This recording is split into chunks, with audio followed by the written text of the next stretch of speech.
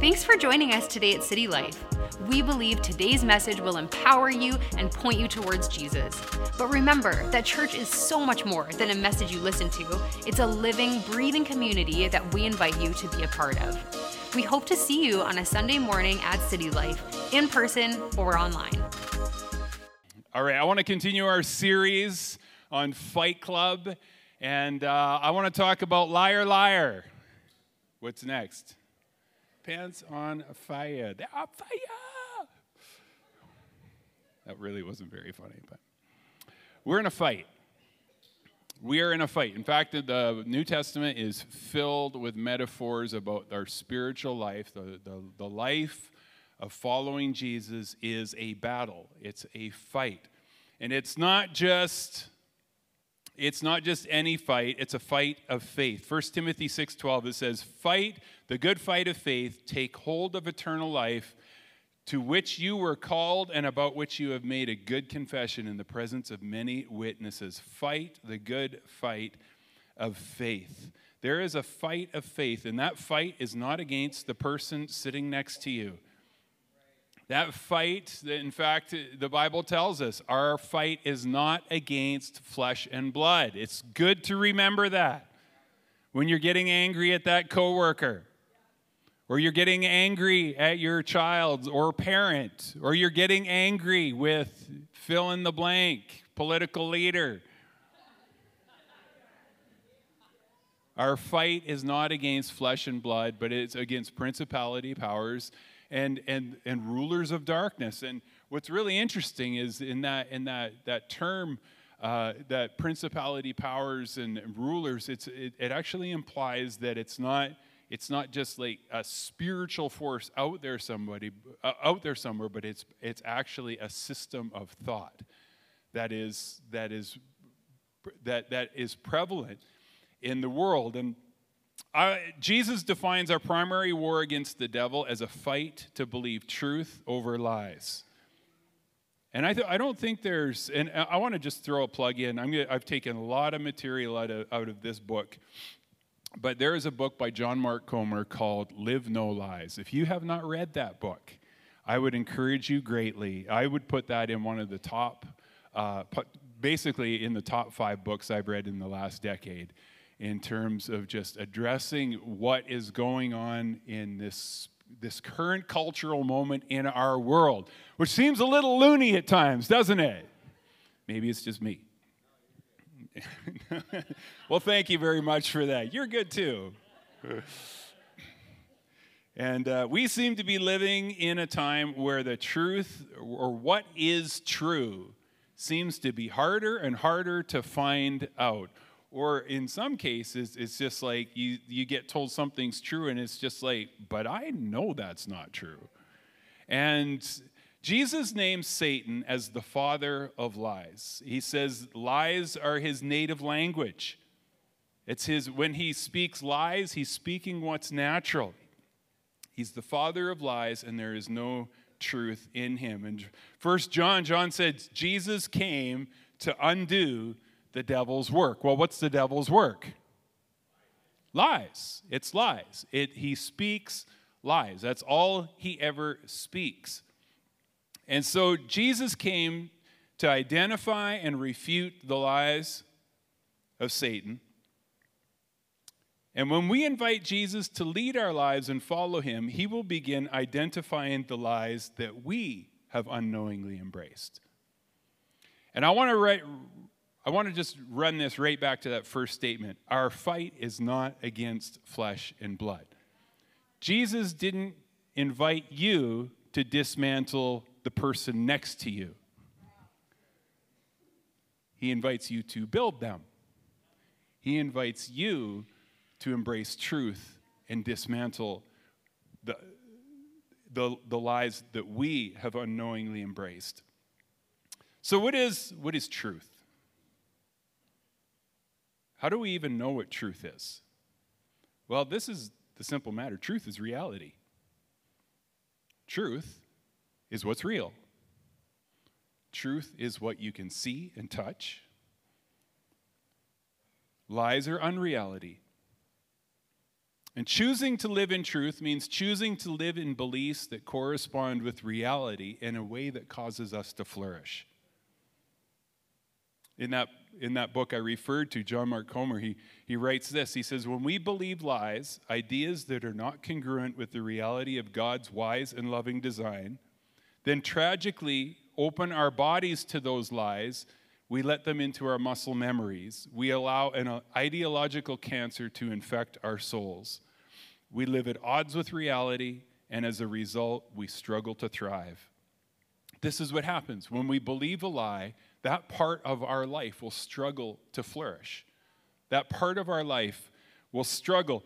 Dallas Willard says it like this. He says, it's because reality does not adjust itself to our illusions. My favorite is this. Truth is what punches you in the face. In other words, you can't negotiate you can't negotiate your way around truth. John 8:47, Jesus said, anyone who belongs to God listens gladly to the words of God, but you don't listen because you don't belong to God. And living in truth, it really is a commitment for us to acknowledge there's parts of our life that don't belong to God. And that Jesus is on a mission to dismantle the untruths in our lives, those areas of us that don't want to listen. Let's all be honest. There's times we don't want to hear the truth. Isn't that just the truth? There's times we don't want to hear the truth. We want to be coddled in our lie. Or we want to be coddled in our untruth. Or we want our untruth to make us comfortable. But here's the problem. Truth punches you in the face. And any untruth, living in truth depends on us recognizing the parts that don't belong to God. The areas of our life that don't want to listen, whether that's about finances. When we hear what the scripture says, it's more blessed to give than receive. Do we believe that? Or is that one area of untruth we'd rather be coddled in? Oh, it got really quiet. Just talk about money, it gets quiet. It might be about our sexuality. Oh, it's going to get quieter. I am not going to listen to what God says about my sexuality because I don't believe His word is true. Might be in how I handled that difficult relationship or that difficult situation. Bless those who curse me. Pray for those who spitefully use me. No, don't want to do it. That's not better. I want to make a Facebook post. I called them out. And then I want all my friends to agree with me. I'm not on Facebook anymore, so I can use Facebook as an example. Isn't this true, though? There's parts of us that it's like we would never say in church, I don't believe that the Bible's true. I don't believe that any of this is relevant. And I know you don't say it because you're sitting here right now, and that's probably a good indicator that you don't believe that. But there's parts of our lives where in secret, at home, in our spare time, where we start to wonder, do I believe what this says? Or maybe it's when I resort to worry and panic rather than pray. That I believe that my worrying and panic can do more to fix a situation than prayer and trusting. Might be about my own past mistakes. Maybe you're one of those rehearsers. Like how many are here, you remember stuff you said wrong in a conversation 20 years ago? My gosh, what a curse, isn't it? What a curse. You know what it's like to speak up here? And every time you say something wrong, you get to relive that in your brain for the next 1,000 years. And it's recorded. Yeah, I don't need it recorded. My recorder works pretty good. But you sit there and think, oh, I said that so the way that came across. And I will be laying in bed at night, just about ready to go to sleep. And I will remember something I said 3 years ago. And you know what? I'll feel anxious and worried. That's a lie. That God is not greater than my past mistakes. That my sins and failures now define me and can't be overcome. Well, the Bible says I'm now a new creation. That everything from the past is gone and all things have been made new.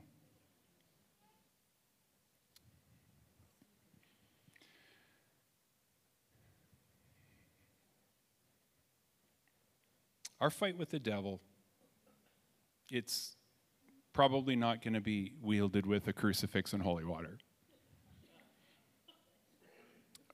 Our fight with the devil is first and foremost a fight to take back control of our minds and our thoughts from captivity to lies and liberate them with the weapon of truth. Jesus said, John 8:32, you will know the truth, and the truth will set you free. And as one philosopher said, yes, but first it will probably make you miserable. You will know the truth, and the truth will set you free. And the thing is here, it's not just hearing truth, it's knowing truth. It's knowing truth. When you know the truth known is what leads us into freedom. You say, well, what's the difference between hearing truth and knowing truth? Well, this is the difference. It's the difference between knowing about women and knowing my wife. We all know that's a different know. That's a different knowing. Some of y'all just not getting it, or I'm just not that funny. Yeah, when it says that Adam knew Eve, it wasn't saying that they filled out a questionnaire about each other. There's knowing truth, and then there's knowing truth. There's being intimate with truth. When Jesus said, you will know the truth, and the truth will set you free, he was simultaneously, he was saying it's lies and false ideas that keep us in bondage. And he came to liberate us with the weapon of truth. And he was clear, truth can be known. You will know the truth, and the truth will bring freedom to your life. We can know what truth is. Truth is definable. Truth is knowable. Truth is understandable.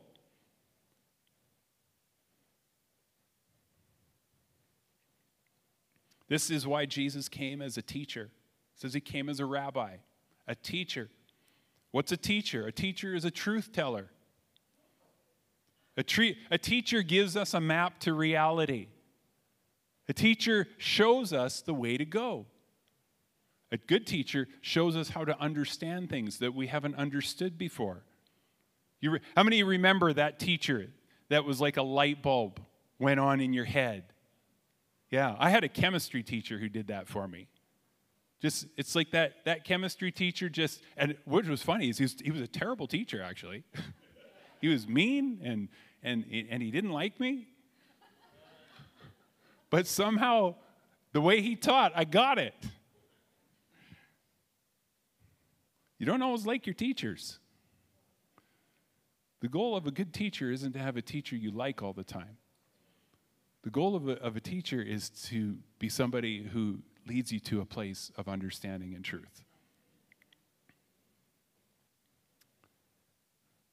A teacher gives us a map to reality, and in doing so, they free us to cooperate with how life actually works. A good teacher teaches us how to work with life in reality.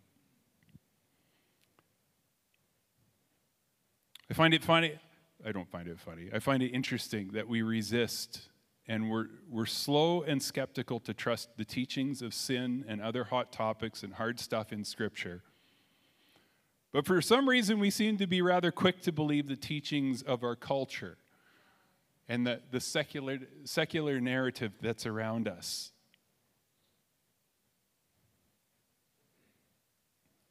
In this book he writes, we think of faith as something for religious people, but all of us live by faith. To have faith in something is to simply live as if it's true.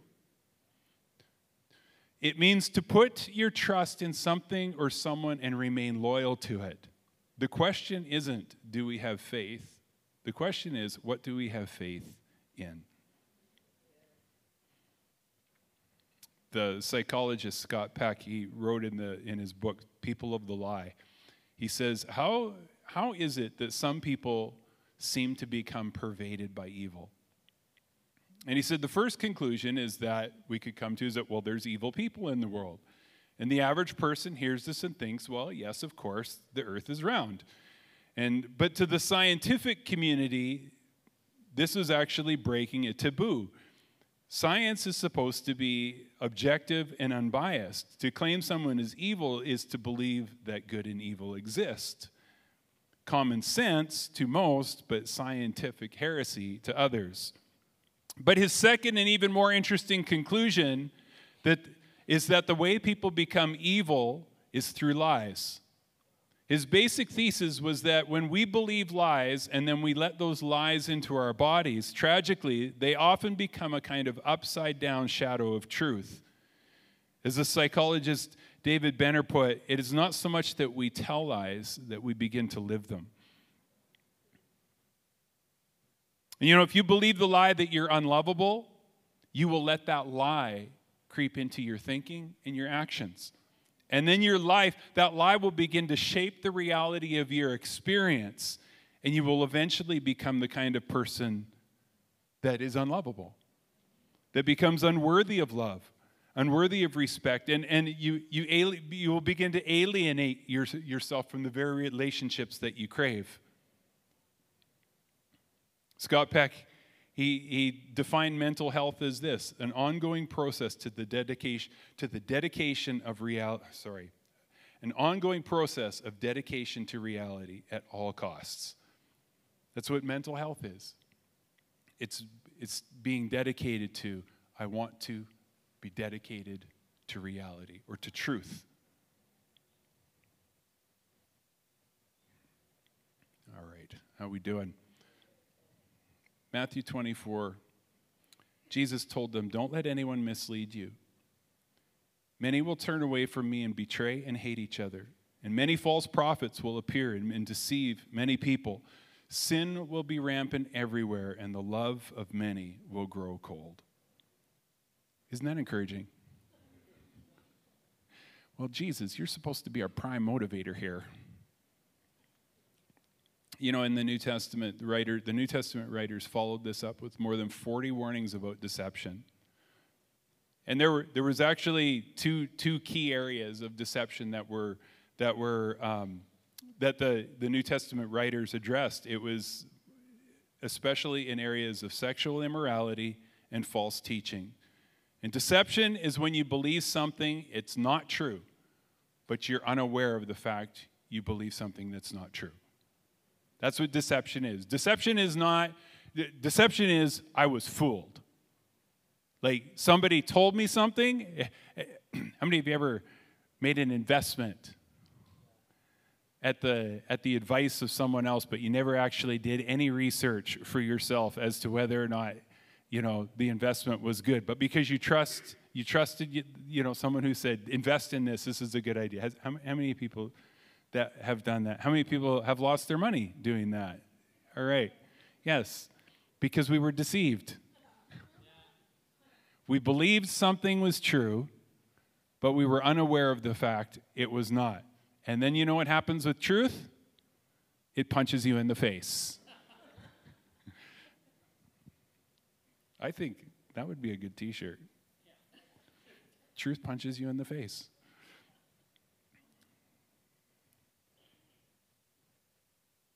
Deception is when we believe something that's not true, but we're unaware of the fact that it's not true. Why do we sin? We sin because we believe a lie about what will make us happy. We sin because we believe something will make us happy that is in contradiction to what Jesus said will make us happy. Ignatius of Loyola, he's the founder of the Jesuit order. He said, sin is unwillingness to trust that what God wants for me is only my deepest happiness.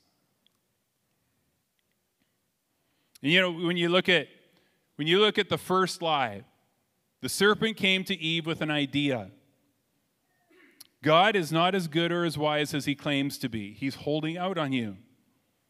And if you seize autonomy from God and you do your own thing with me, you will be better off.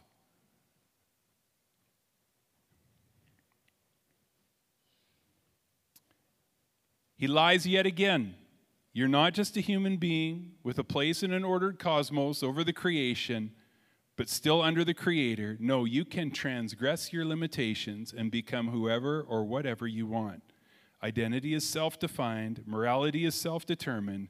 Take control of your life and your choices, and you will be like God. This is the first lie. And Satan wasn't just sowing a lie. He was sowing an entire system of thinking based upon a lie. This lie's never changed through all of humanity. We all have to answer the serpent in the garden. When he says, will you trust what God said is good, or will you trust yourself to define what is good? This is the first temptation posed to humanity, and we all have to answer the question. And we all have to answer it on a regular basis.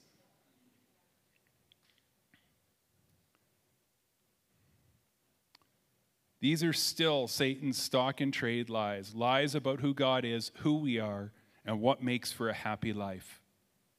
The exact nature of the lie changes from generation to generation, culture to culture, and person to person, but they always run along these lines.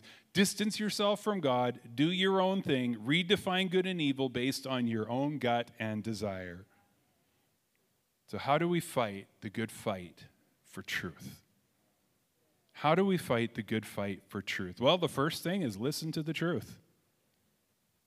Sometimes you just want to, raising kids, it's just, listen to me. And the kids are talking, and you're just like, shut up and listen.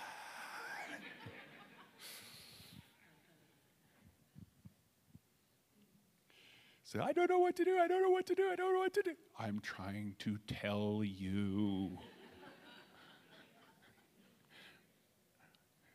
Listen to truth. Jesus said, I am the way, the truth, and the life. He didn't say, I am a way. I've come to tell you some truths, and it might give you a life. He said, I am incarnate truth. If Jesus says it, it's truth.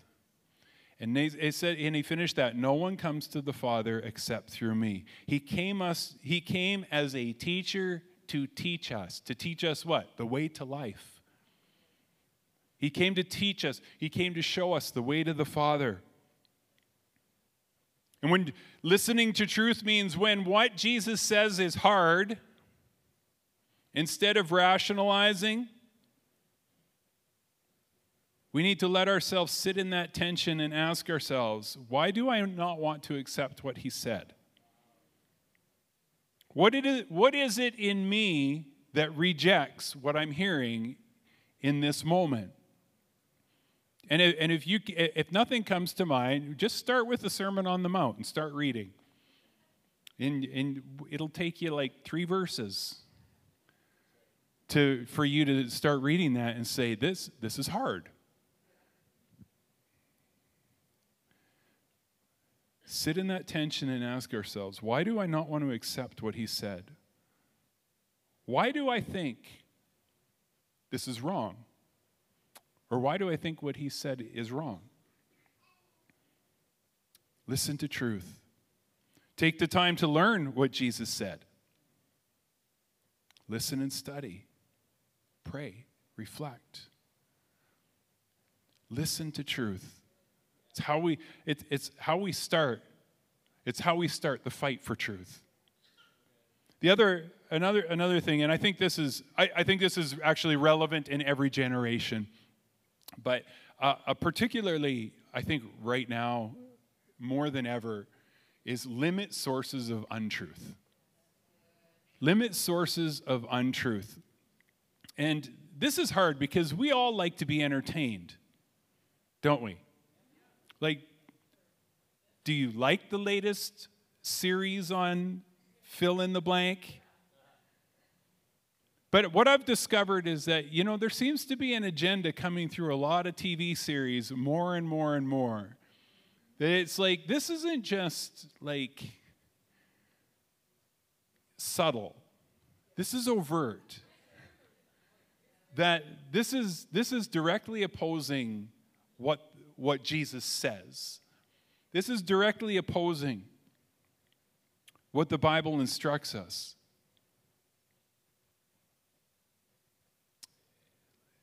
Limit sources of untruth. If all you watch is shows where relationships are temporary and dysfunctional, or filled with one night stands, non-committed, you may, in your mind, you may say, well, I know that's not best. But the thing is, what you continually expose yourself to is what is shaping the way you think. And what you will find is like you don't break down a huge concrete wall with, well, you do break it down with dynamite, but if you don't have dynamite, you know what you do? You chip away at it, and you chip away at it, and you chip away at it. And the first week, the first year, you might chip away, not that much has disappeared. But after years of that chipping, pretty soon that wall will be broken down.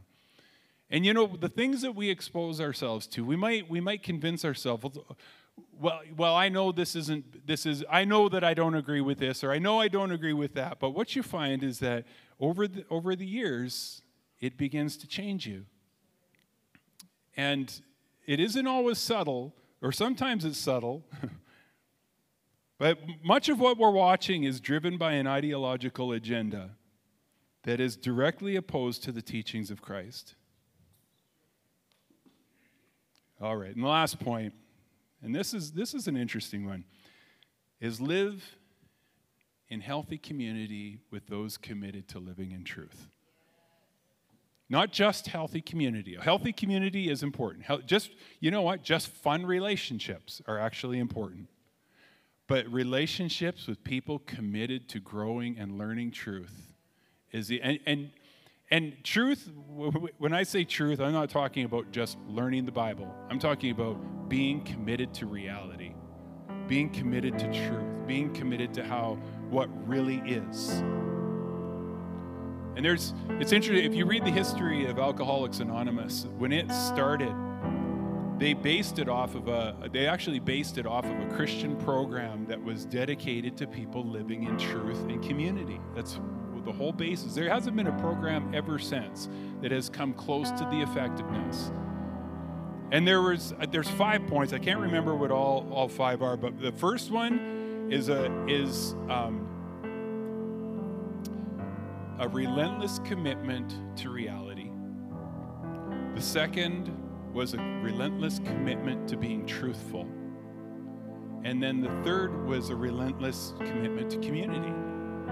This is like 3 of the 5 main points as to what made this program so successful and has still continued to this day to be successful in helping people. Is that it's like we need to be committed to truth.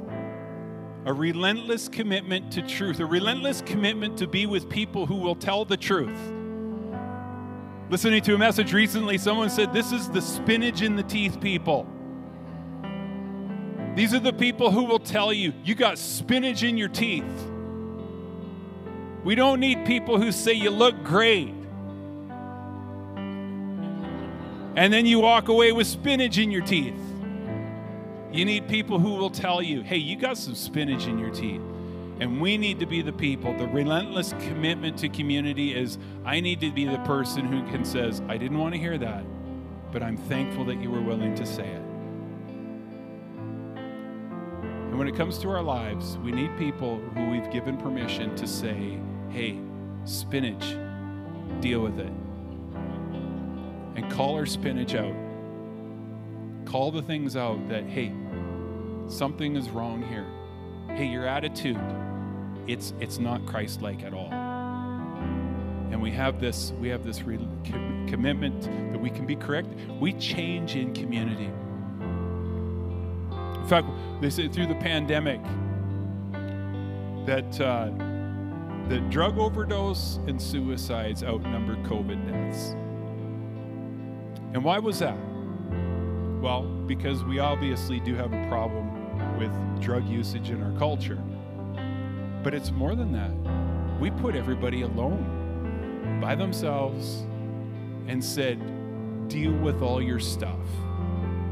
Here's some drugs. And that's what happens when we're by ourselves.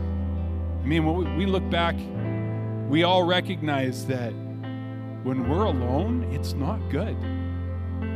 It's not good. It's the first thing we see God looking at Adam and saying, it is not good for that guy to be by himself. That sucker, he is going to get himself in a pickle. I need to give him a helper.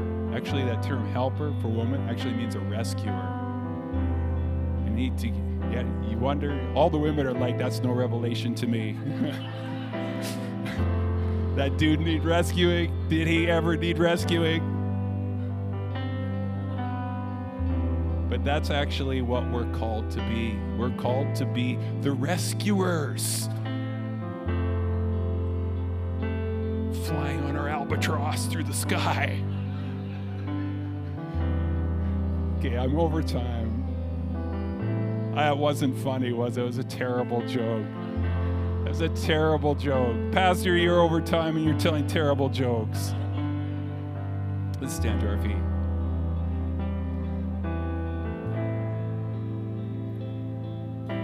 But the commitment to live in healthy community, because we call out untruth in each other.